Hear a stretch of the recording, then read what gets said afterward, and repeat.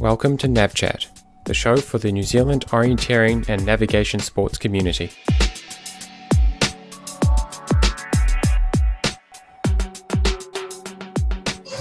Hey Tom, welcome back for another month. Hey, how are you? Yeah, I'm good.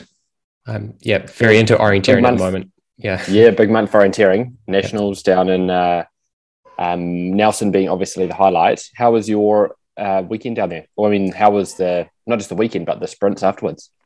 Yeah, the whole thing was very pumpy on orienteering.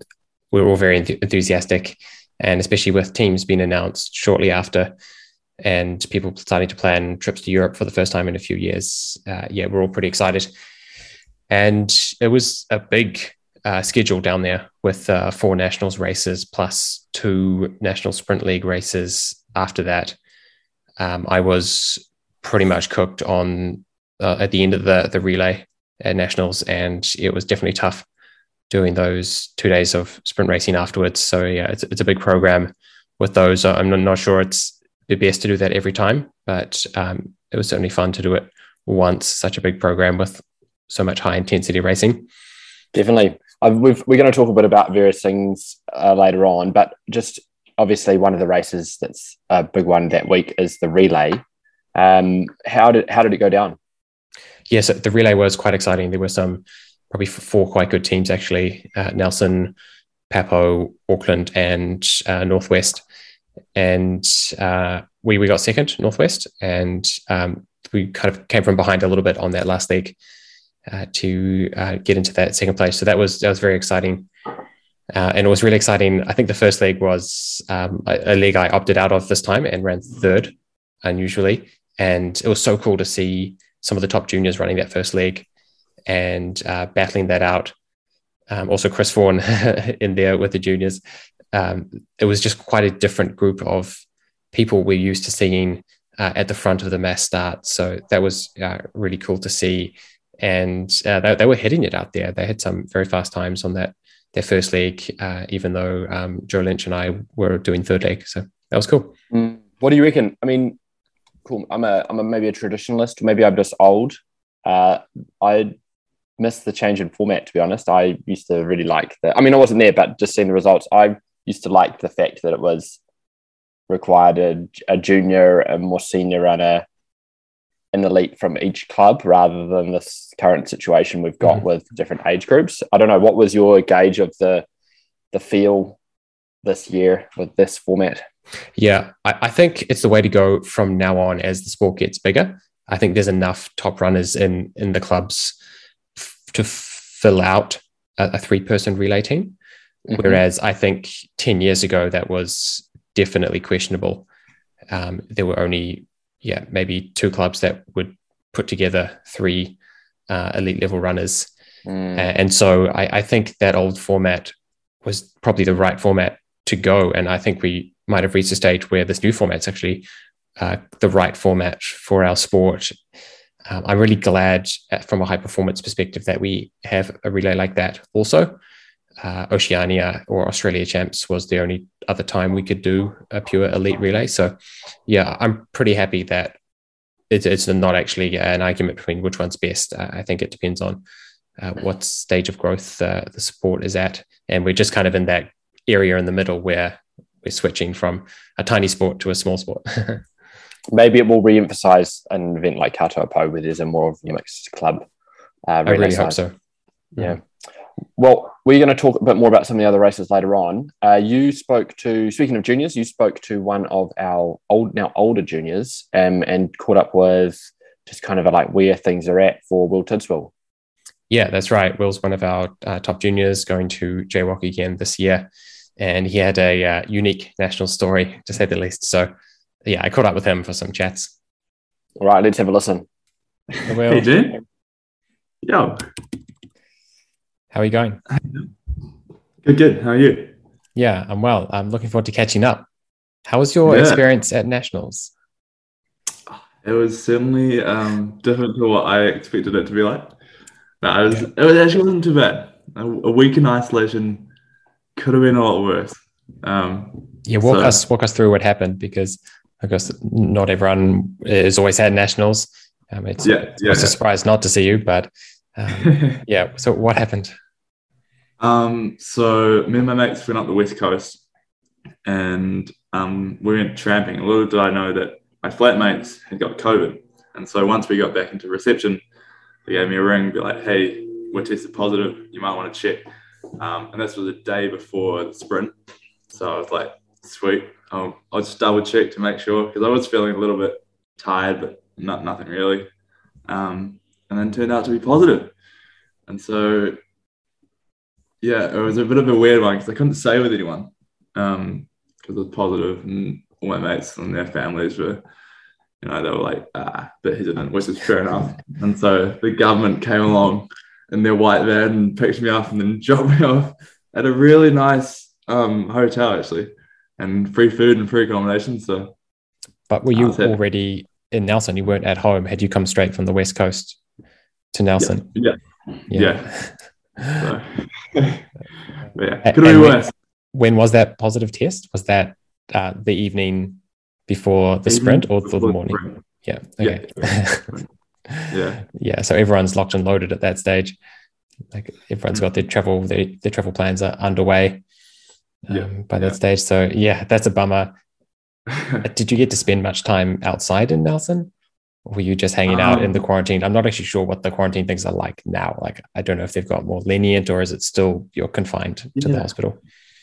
No, they're very both chill and very uptight about it. So they said I can go for as many walks as I want.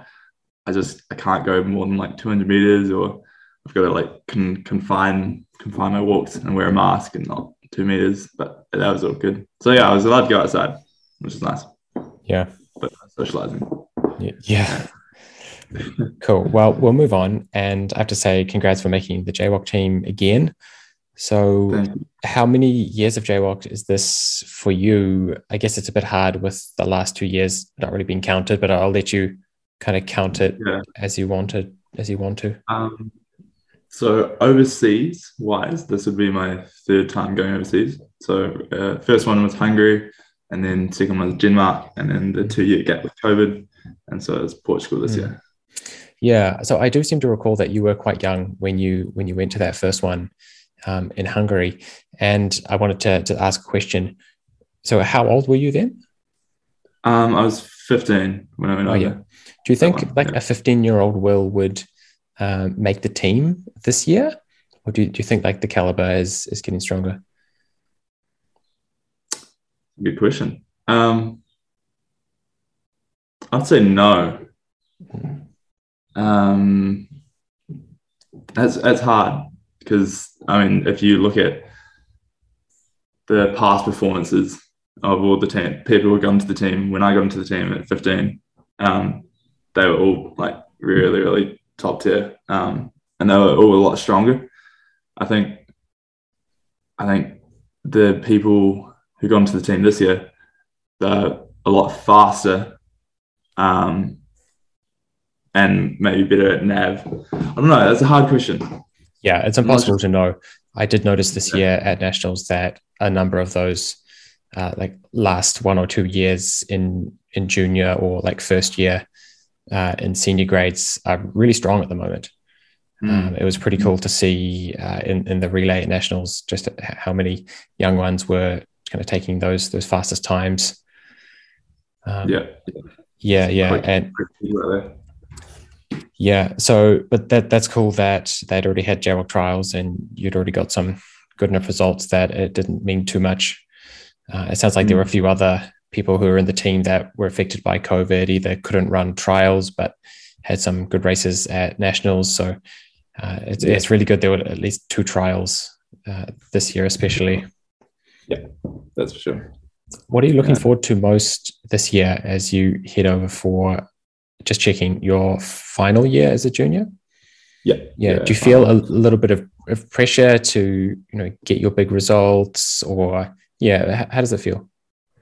Well, with the past 2 years basically completely off orienteering or any sort of sports for everyone, it's sort of, I don't know, for me, and I know a lot of others, it's sort of taken a step back and be like, there are a lot of other things out there. And it sort of meant that because I hadn't had anything to aim for, I haven't really been keeping to my peak as I usually would have. So getting around to it this year and it actually being on, I was like, wow, I might have to start training a lot harder. So yeah, I've started doing that, getting back into my original performance and getting that training plan underway. But yeah, I don't know. I think it'll be interesting to see if I'm any stronger, because I mean I'm definitely older and that comes with more strength. So I think through terrain I'll be a lot faster, but and I hope I got my nav down. But I don't know. It's always hard to tell in comparison to how the Europeans and Scandis do. Yeah, it is really hard to know. I haven't personally noticed a good link between the amount of orienteering that I've been doing and how good I perform. Sometimes I'm doing a lot of training because I'm feeling a lot of pressure about performance, and that pressure ultimately leads to too much nervousness on race day, and I do really badly. So coming into a chill isn't at all like a sign of anything bad. So yeah, I think you can do just as well as you've done on any other year, and likewise for everyone else. We're really looking forward to seeing how the team does. It does look like quite a good team. So have you had a look at the terrain in Portugal? Yeah. So it looks pretty similar to Australia, especially Cascades. Those are the map that I'd probably relate it to the most. So lots of, this is for terrain, lots of open-ish bare rock, sort of not undulating, but like nice steepish slopes. Very similar to Australian. So, and I think someone, I'm not sure who, but someone told me there was a correlation between how well Portugal did when they came to Australia for WOC, I think, or something like that. Yeah, there was a JWOC, some like a decade ago. That's interesting. Yeah. And I'm definitely looking at the Australians to see how well they do, because the maps do look quite similar. Although, the vegetation and the shape of the rocks could look different once you're in the terrain. We'll see. But yeah, that's definitely an observation that I had. And the terrain looks cool. Like it looks detailed and very interesting. So, what a beauty to be going to such cool terrain on your final year, and neutral terrain as well. Like not going to Sweden, where like all of the Scandinavians are so optimized for that. It's something that could have a more even playing field. So good for the Kiwis and the Aussies, and also for all of the Central and Eastern European countries as well. So hopefully an open JWOC. So we'll be watching Will and also the rest of the team. It's going to be good. So hey, thanks for spending some time with us. Hey, thanks, Jane. Awesome. Just about as good as your nationals, Tom. Oh yeah, you're just about. It's interesting that it's going to continue for a couple of years, isn't it? People's race schedules are going to be interrupted by unforeseen circumstances. But I think beyond what happened to him at Nationals this year, it's interesting to hear how someone who's been to JWOC quite a few times, just to hear how their approach has probably changed over that 5 years, just kind of speaks to it's a time of life when people are going through a lot of change and growth in their lives. And I'm sure that people who've been to their first JWOC or their last JWOC will probably reflect and see that the way that they've approached the racing can be quite different from a mental side of things. Mm-hmm. Yeah, I definitely felt like only having done 2 JWOCs that I still hadn't really matured. And it wasn't until doing multiple large competitions after that, it was really only on my 4th big time representing New Zealand that I had matured enough to like handle the race day. So Will, having done a number of them, could be in that position as well. And I think you see this with everyone. It's not just doing your last JWOC, it's actually how many you have under your belt. I think quite high. The pressure thing as well is an interesting one. You asked I can't remember quite how he phrased it, but it was to do with hoping for like some big races over at JWOC in Europe. I think that approach can be like a little bit of a myth. I think trying to think that you're going to do your best performance of the year on the other side of the world in this situation is kind of a bit of a false way to look at it. You kind of, I think, need to have a consistent approach and be running well and just deliver another performance like you've been doing earlier in the year. Trying to do things differently on race day is a surefire way to end up screwing things up. Yeah, and having been that person who's gone from really high hopes to screwing it up, I am quite frequently passing that advice on that, hey, maybe you should just lock in a top 40, right? And just be satisfied. And I have been accused of being demotivating, and that's possibly true. But I feel like there's some wisdom in what we're saying here. It's less about, and also that's that like intrinsic versus intrinsic motivations. It's not like you're going to show up to your pinnacle race of the year and suddenly start running 2-minute 50Ks and like navigate perfectly. You should instead be thinking like, what are my key techniques I need to execute really well here? Because ultimately what we're trying to do is not win, we're trying to orienteer well, and then what happens will come. I think kind of following on from this, we can kind of get into one of the big traps that get people in these big events. You, be it WOC, JWOC, Nationals, you come into these events super hyped up, mentally really keen to orienteer well. But on the day, those myriad of thoughts can actually inhibit or negatively impact on what you're trying to do with your orienteering. And one of the big ways it does that is through affecting your concentration. You're unable to focus on the core orienteering skills that you need to execute, and you can't concentrate on what you need to. Shall we? I understand you wanted to go into that a little bit. Yeah, I'm definitely keen to talk about concentration. It's very topical for me at this moment after Nationals, and kind of always has been something I've been interested in. And yeah, do you want to hang it on an example first? Do you want to give us like a scenario, and then we can discuss from there? Yeah, I think I've got a good example here that I wanted to share. It's an interesting one because we often think about orienteering as physical training and we think about our technical training, but there's actually this soft or third pillar, which is the kind of concentration, mental skills, control side of things, which actually allows you to execute the orienteering skills, almost underpins all of the orienteering technical skills. Yeah, I think that's right. And I want to pose a problem here. I'd like people to consider this is quite technical orienteering. This is a red level course for sure. And I'd like people to consider this start triangle heading south down to 26, 27, 28. And just to imagine running this leg and you leave the start triangle, what's your concentration like at that moment you leave the start triangle? Does it have to be really high? Do you have to be really concentrated? I'll leave that for people to decide. And what about coming into 26 and navigating 27, 28? What's your concentration like when you have these legs that are close together?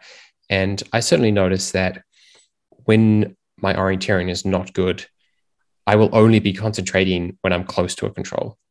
And so when I get these longer legs, I just switch off and just try to run it quite fast.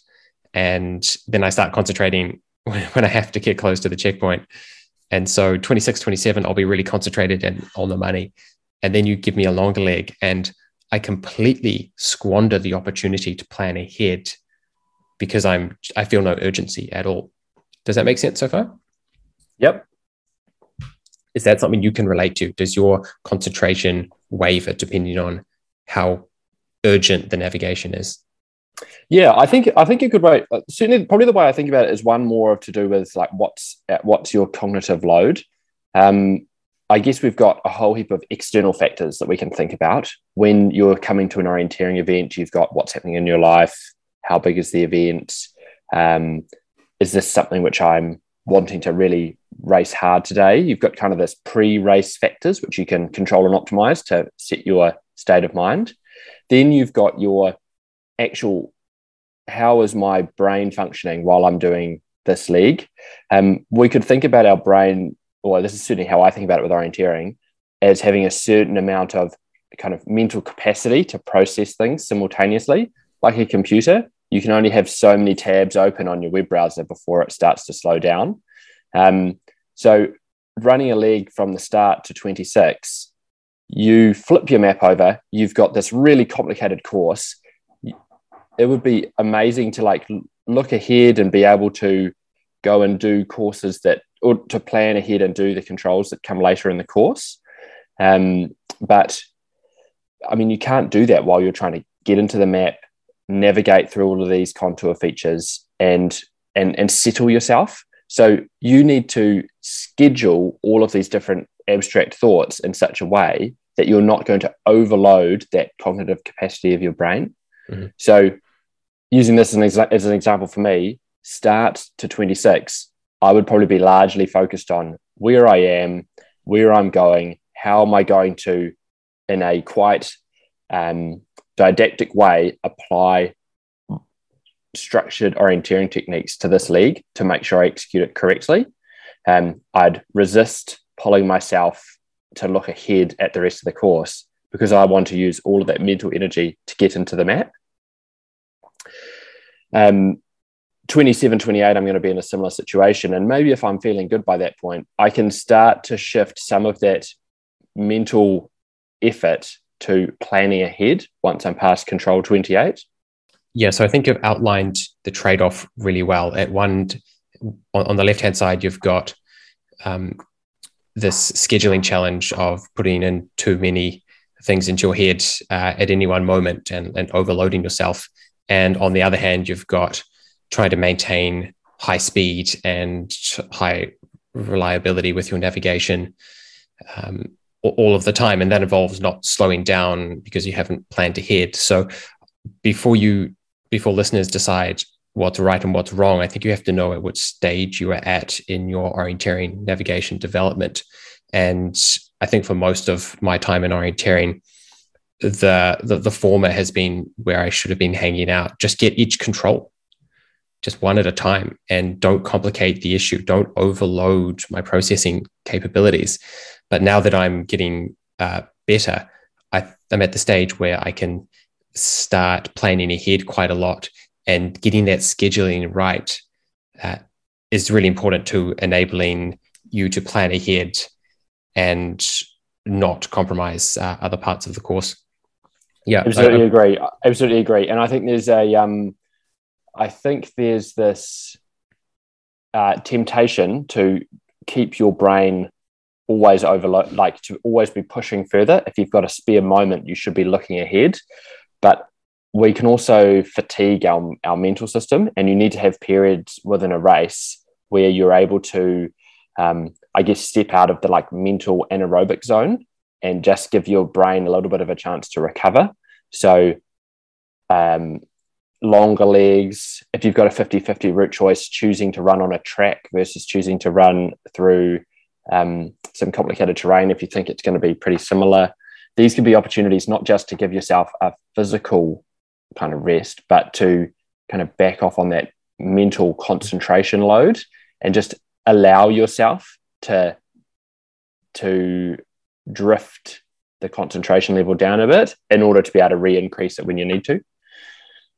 Do you have anything you use out there if you can feel like you are, if you can feel your concentration waning? Say that you are running this course, say you've done 26, 27, 28, you've got 35, 36, 37, and as you're on your way to 38, your mind's just wandering, you're feeling like you're losing it. What do you use anything to like refocus yourself? Yeah, I talk to myself, not out loud, but in my head. And I start quizzing myself on future parts of the course. So I'll start asking myself, okay, what's the attack point for the next control? What's the exit direction? And just getting these bits of information prepared and lined up so that when it comes time to tackle that leg of the course, I'm already familiar with the main stepping stones and handrails that are going to be required. And in certain courses, especially like a long distance that has some track running early on, I find I can probably get most of the course planned out quite early by doing that kind of stuff. But then on a sprint course that's intense from the first control, it's really hard to get ahead of yourself. And I'm building a little buffer of maybe 1 or 2 controls, and then that buffer's getting crushed as we go through some short legs in a detailed area. The buffer comes right down and maybe hits 0, and I'm just on the fly. And then I'll try to expand it again. Yeah. So to help with your concentration, you're more along the lines of trying to re-engage yourself with another challenge of the course if you feel like you're going through a part that's not sustainable. Yeah. Okay. Yeah, I drifted a bit, but I think to answer your question, I do notice that there is a cognitive ceiling. I can only do so much, but I also notice that a lot of the time I'm not actually close to it. I'm actually just totally faffing in my head. And so I want ways to increase the level of attention that I'm putting on the map. And I ask myself questions about what's coming up. A little someone on my shoulder just quizzing me, like, what about this? What about that? Have you, if you haven't planned all the way to the finish, then you can just keep going. So yeah, I'm trying to rev it up. Interesting. Yeah. I've used, or in the past, not so much anymore, but I know when I was really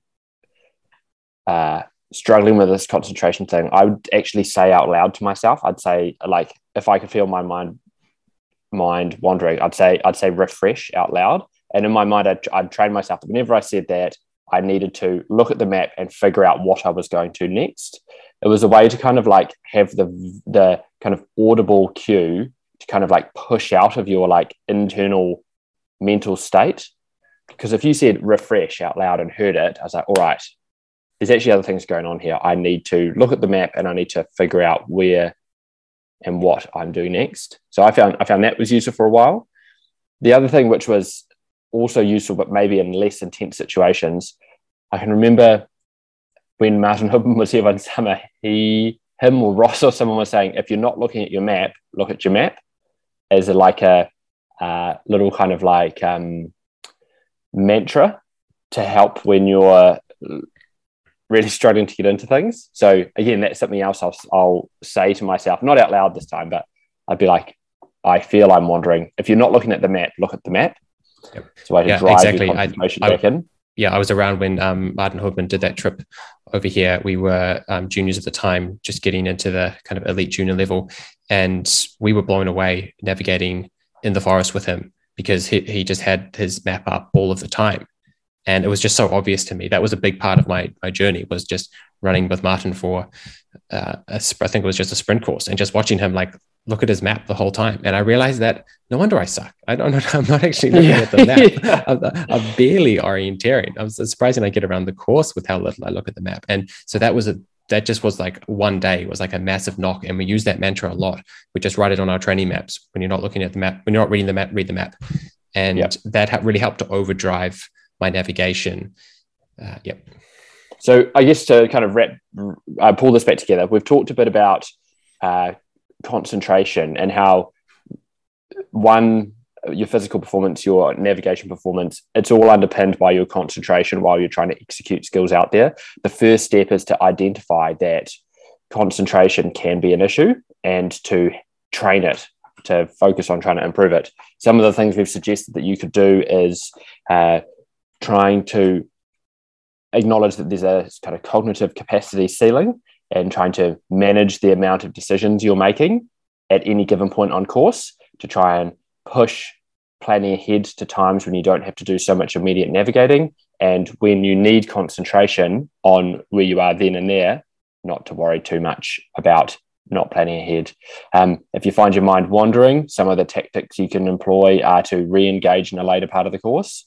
The use of mantras, if you're not looking at the map, look at the map, or even verbal or internal monologue cues to refocus. What do you reckon? Would that be a fair summary? Yeah, I think that's spot on. And what you're looking at on the screen is an example I like of a training exercise you can do to test these skills, because it has this contrast between longer legs where the navigation is not urgent and very short legs in detail where the navigation is very urgent. And so you have to come to grips with this scheduling task and find out a technique that works for where you are at in your navigation. And we're all going to be at a slightly different point between wanting to plan ahead all of the time and needing to tackle one leg at a time. So here's a good example, I think. Yeah. Quick edit to this as well. We've talked about this a lot in the orienteering context. What about the adventure racing context? You could imagine a stage that you're on for 16, 24 hours. You're navigating in the forest. There's maybe some off-track nav. You can't concentrate to the same degree doing something like that. I think the other thing you've got to bear in mind is that you've got a team of 4 usually, where you need to, as the navigator, maintain that concentration, that vigilance at key times, and also communicating to your team that that's required. And I think from errors that we've made over the years, especially navigational errors, it's been because that team communication around navigational urgency and the concentration required hasn't been relayed out to the whole group. So an example might be you're traversing a ridgeline. You need to select an important spur to turn off. Team is trying to be like helpful, or it's the middle of the night and people are just trying to stay awake. And a couple of the other teammates spark up some conversation, just chatting to try and stay awake because they're not navigating. And it kind of breaks your concentration. Or they might get some food out and start trying to feed everybody, make sure you're eating, when actually the priority needs to be on executing this navigational, this difficult navigational step. The communication of that concentration required is something that I think is often missing in navigation within teams. And it's probably something that in our team we've started to do more and more, starting to make sure the team knows exactly what's next and trying to say, hey, we can not concentrate for the next 7 hours once we get onto the spur, but we need the next 30 to 40 minutes to be really focused on clear communication about landmarks you're trying to spot and not getting distracted with other things. That's really different, but the framework is exactly the same, isn't it? Yeah.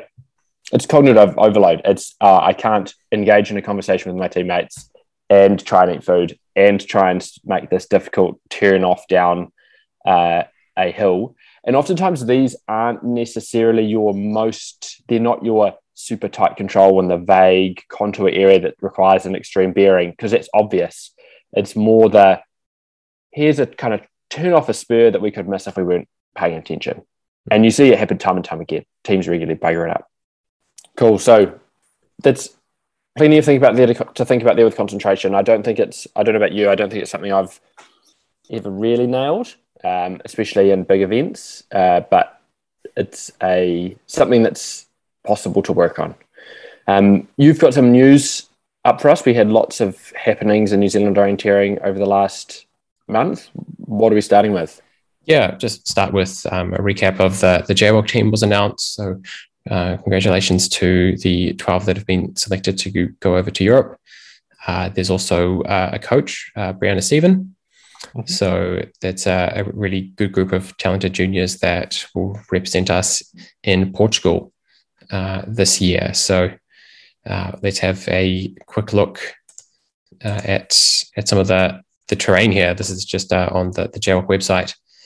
So there's a lot of these big areas of bare rock in quite sparse forest. The trees are quite far apart. And so some parts look really fast, but then some parts have these spiky bushes on the ground. The sprint isn't... Portugal we're talking, isn't it? Yeah, this is in Portugal. So here's a quick look at the map. You can see those clearings and the semi-open scattered trees mixed in with the bare rock in grey. So that's really cool. This is quite different terrain, and I'm really happy it's not a Scandinavian terrain. So it should be more open for many different countries to have a good crack and get in the mix for a terrain that very few people have grown up on. Although we say not Scandinavian terrain, if you looked at those, could be some elements: sheetrock, point rock features, vegetation change, some tracks. Yeah.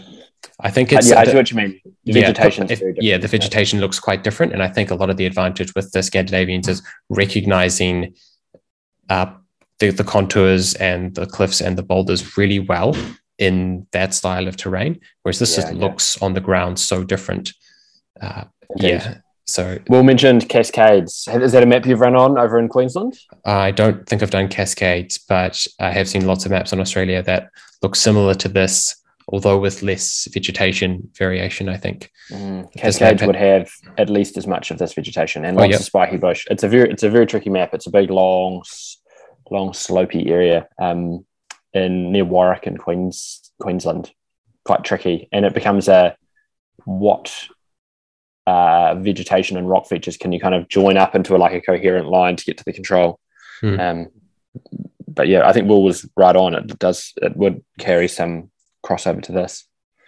Yep, and small town sprint. That looks fun. It's always fun hooning around the small streets, cobblestones, little alleyways. Yeah, so that's all fun. We also have the WOC team announced, so I'm heading back over. Well done, congratulations. How many WOCs is that for you now? 5-ish, 5 or 6. So yeah, I'm looking forward to racing some of these sprints. I'm looking forward to just having a crack. I'm not I don't know if I'm in good enough shape to make it into the top echelon. WOC is very very tough to make it into. It's really about assigning medals to the top few, and it's pretty you often don't get quite so much racing time if you're just there to try to qualify, which could be me in my current running state. It's also good, but it's not. Yeah, the standard is really high now, so yeah, we'll see. It's also a sprint WOC, and I think a lot of the European countries have kind of cracked it with lots of depth now in their sprinters. But New Zealand, I mean, hey, we've got Lizzie and Tim have automatic spots, so we're going to have 4 runners in each of the races, which is we're going to be as big as some of the big teams. And I mean, we've got top 10s from Lizzie. We've got JWOC and WOC medals with Tommy and Tim. I think it's exciting to have a team going, which I think has a lot of potential. Yeah, I'm really looking forward to our sprint relay, actually. I'm guessing, barring any injuries, that we'll have Joseph and Tim running in the men's, and Lizzie, and we'll see where the other girls are at. But just those 3 out of the 4 is very strong, actually. So that could be a really good shot because Tim and Joe are really fast at the moment. Yeah. Do you have any knowledge of what the maps look like over there in Denmark, or what you're expecting? This is an example here of some of the sprint terrain that we're on. There's this mix of urban blocky buildings with internal courtyards and passageways, and then some parkland with one of the biggest hills in Denmark on that map, perhaps. Yeah. This is it, basically. Just cut and paste this kind of stuff. Cool. There's another example here. Very, very similar buildings, courtyards. Cool. So yeah, it's cool. It's not super detailed, but it looks fun, and the spectating will be quite good, I think, with these open areas. I'm sure they've got the TVs lined up. Have they signaled the use of artificial barriers or anything like that this year? It's just always on the cards. I think they're so cagey about it now. So we're not really going to know until probably the final briefings beforehand. People will ask. They're very cagey now. The organizers that realize they actually don't have to disclose a lot of things if it's mapped clearly. It's only if it's ambiguous. Yeah. And then we're awaiting the World Unis team as well. Yep, awaiting World Unis team. One thing I wanted to talk about with regards to these big competition races is the level of preparation that goes into these now. And they always give you all these old maps, but now they make it really public about how to access the geodata, the publicly available geodata. And every team who's really serious is making their own maps in OCAD with the right symbols. And that includes us. We've got our own versions of of the race maps, and that's based on LiDAR and other publicly available data.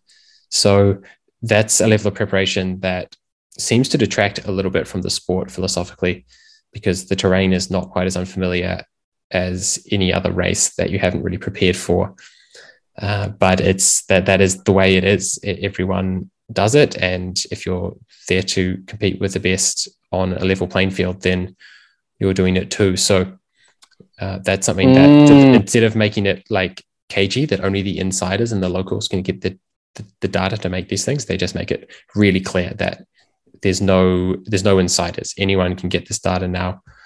The Danish have kind of been they were very much the leaders in lots of this marginal gains through having the access to the maps in advance. So, yep. And creating your own maps and running them on catching features or Virtual O to simulate. I remember WOC Norway in 2010, they had hypothetically run hundreds of courses on the Trondheim Centrum map, which, I mean, that's 12 years ago. We've now got all this LiDAR stuff, and interesting thing for orienteering to grapple with. And it seems like just letting it all through is the way that it's being dealt with at the moment, because I guess how do you control it? Yeah, it's kind of uncontrollable. So you might as well level the playing field so that we're all on secret the location. same page. It could be smoke and mirrors, or that would be the only way to do it, right? Embargo the entirety of Auckland. Yeah. And then you must show up to this location at this time. Yeah, WOC in Scotland embargoed lots of different towns. Yeah, but eventually they gave it away. They pivoted at some point. But that was an interesting strategy, to just make it very expensive to prepare fully, because you'd have to create all these different maps in all these different places, and you didn't even know whether you're going to ever use them. So that's another approach. Yeah, it's maybe that's a way we get through a whole lot of mapping in New Zealand. We could say we're going to have WOC in one of these cities, get these foreign countries to map it for their elites, and then afterwards ask, hey, if anyone's got any maps around, do you reckon we could have them? Entry fee payable in dollars or a map. or figure out the square meterage of map that would correspond. You've talked a bit about New Zealand champs. Well, to say a bit, you've done a self-titled mega post. I did. Nationals. I did, and I wanted to quiz you on a few things here. I've refrained from reading it as instructed. I saw this and they're like geometry. I figured there's some maths here, which kind of like got me worried. So I quickly closed the tab. Yeah, I think some people found this interesting. At least I did, so I wrote about it. Which one of these do you feel like is the shortest and which is the longest? I think, well, just looking at it, I think D's the shortest, because I think it's a trick question going backwards from 2. It just looks, the line looks the shortest. I'd say, is F the longest? Yeah, we'll have a look. We'll have a look further down. But I think it's that these things definitely act on my brain quite differently. Mm-hmm. So the shape of this has... It took me some time on doing all this analysis on Quick Route I use on my GPS routes afterwards, and deciding where is a mistake and where is not a mistake. And yeah, I came to some conclusions that we'll get to further down. The main thing I wanted, and I've got some examples of what these kind of deviations look like, 8 to 9. You can see this nice curve where I've just curved away from the straight line and then curved back, but there was never really a mistake moment in any particular part of the leg. Again, 13 to 14 here in this middle one. And we'll show, so this is some more specific numbers on exactly how far away from the straight line you are. So on A and B, you're very far away from the straight line on B. 34% the length of the line away from the line. Whereas D, you're overshooting by 10 and then coming back by 10. And I'm not sure if the numbers really help people's intuitions here. But I think when you do the analysis, you want to be aware of what these kind of deviations correspond to, so that you're not saying that A is a massive mistake when maybe it's actually not a massive mistake. There's a few other straight is not always great. Yeah, that's certainly something I've been saying for a long time. 15 is another good example of the overshoot, where I've run in the wrong directions for 45 seconds and come back. 4 to 5, I've got a squiggle. 9 to 10, that was a really good example of me. I was confused for a while, but I maintained high speed. And you can see that moment when I figured out exactly what's going on. And there's a really sharp change of direction straight to the control. So I've deviated. I never stopped. I still maintained race pace. How much time have I lost by doing that? Is this actually, it looks bad because there's no reason to deviate from the straight line. It's not a route choice. But how much of a mistake is it compared to faffing in the control circle? There's some other very clear examples of like these types of deviations and exactly, how they manifest in the terrain when you make these kind of errors and how to deal with them. And when you review them, which ones are actually big issues, which ones actually are costing you the big time. So we'll jump ahead. There's some other examples there. So the answer is, of course, it's always a bit of a trick question, but they're actually all the same. Of course. Yeah, of course, it's obvious in hindsight. But you felt like D was shortest. So did I. It looks so much shorter, doesn't it? Yeah. But it's at 20% extra distance, 10% past the control, 10% back. True, yeah. So is B. It's actually only 20% extra distance to get yourself 34% away from the line and back. So saying, I made this massive mistake on B. Look how bad my GPS is. And then saying I made this small mistake on D where I narrowly missed the control and had to come back 10%. No, they're actually the same. They deserve the same amount of that kind of analysis and the same amount of training to prevent them, because they're both as significant as each other, and they both happen reasonably frequently. The control was behind a boulder and you skimmed past it, had to come back. B, took a terrible bearing, realized you took a terrible bearing because you hit a track and then sorted it out. Do you think that the shape analysis of individual routes could help as an analysis tool? Do you think being able to categorize your legs into one of these categories and somehow assigning a time behind the winner or a time lost to each of them could be a way to help target what you need to work on?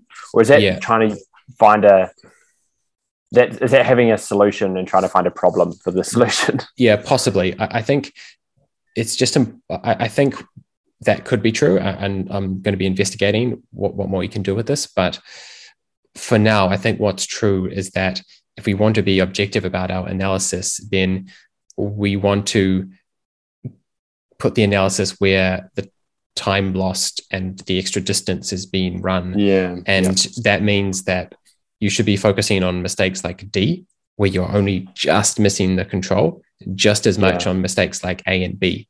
Whereas I've focused a lot on mistakes like A and B because it's so obvious on the GPS tracking. It looks so bad. You're so far from the line.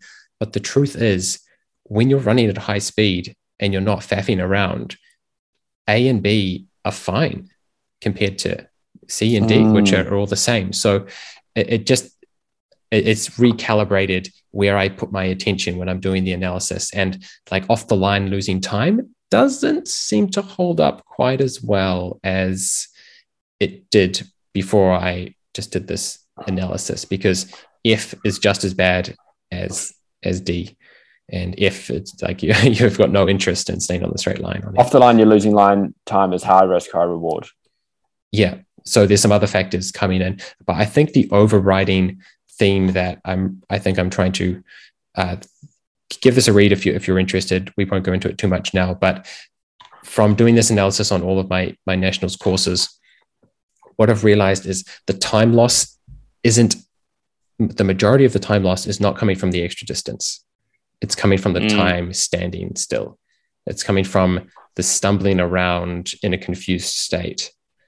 when you look at the mistakes that I've made here, 8, I wasn't down that many seconds on 8. I was running fast the whole time.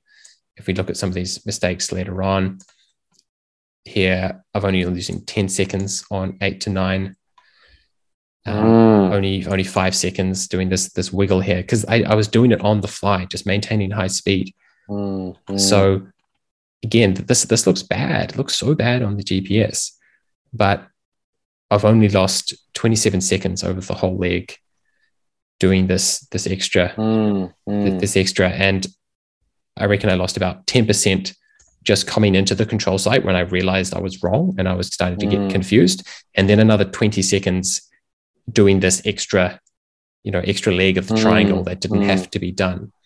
So you could easily have lost a minute, 2 minutes on that if you were faffing around with the relocation. So actually, maybe this analysis shows that it's actually not about which kind of deviation is worse than another. It's actually about the deviation is not the big issue here with orienteering. It's the relocation. It's the faffing around and the hesitation and the not getting yourself to an easy to relocate position, or not having a good relocation strategy. So maybe that's something we should go into next month. We should go into indeed. Yeah, that's a Mika post. That's something it's across on your blog, so people can have a read, and maybe we can go into a bit more detail next month. Last little bit of news was something from IOF. Yeah, we got some updates on the questionnaire about what athletes would expect to see for the length of Women's WOC World Cup, World Games, JWOC, and Regional Championship course lengths. Basically, should men and women have the same length winning times? Which that was the question they were asking. Yeah. And it seems to be, I think, unsurprisingly, unsurprisingly, a good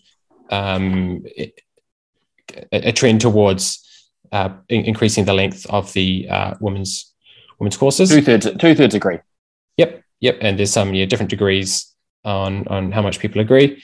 What I'm really interested in is what these numbers would look like when it's just the women's elite answering. I would like to see how their views have changed as women's sport gets more supported and athletes get fitter. And we'll see where the preference of the athletes is. So there could be some changes coming up. Tove could still smash us on a long. So I think there's your answer. He's incredible to see IOF actually doing something for this, which is good. That's right. They've got lots of these little working groups now that seem pretty proactive and actually asking the community some stuff. So so that's cool. Indeed. Cool. So that is our news and other segments for this month. We're a little bit late, just in May, but it means we're closer to you heading away because with WOC being on the cards. Is there anything you're adding in special for your preparation for Europe this year? Yeah, well, I am going to be doing more sprint orienteering training, and I quite like sprint O intervals. So doing these short, high-intensity bursts and really pushing the navigational intensity up. I'm going to be doing some of them. Preparation-wise, I've got a few niggles that I'm still kind of managing and hoping to increase the training load throughout this period. But it's quite a short period. So I've just had 2 weeks off, so I'm feeling fresh physically, which is good for like really smashing out a good 4 weeks of training and then some easier weeks.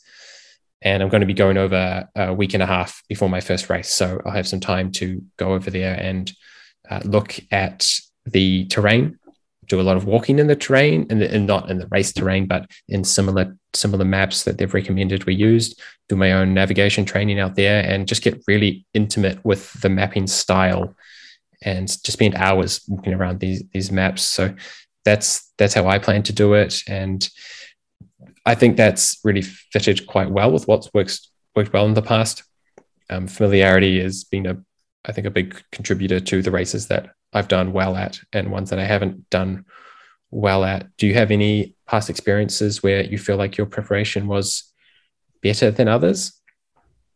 Preparation better than others. I think Probably when I tried to be too concrete on my plans and I tried to control things too much, I didn't go so well. Needed to be able to go with the flow a bit.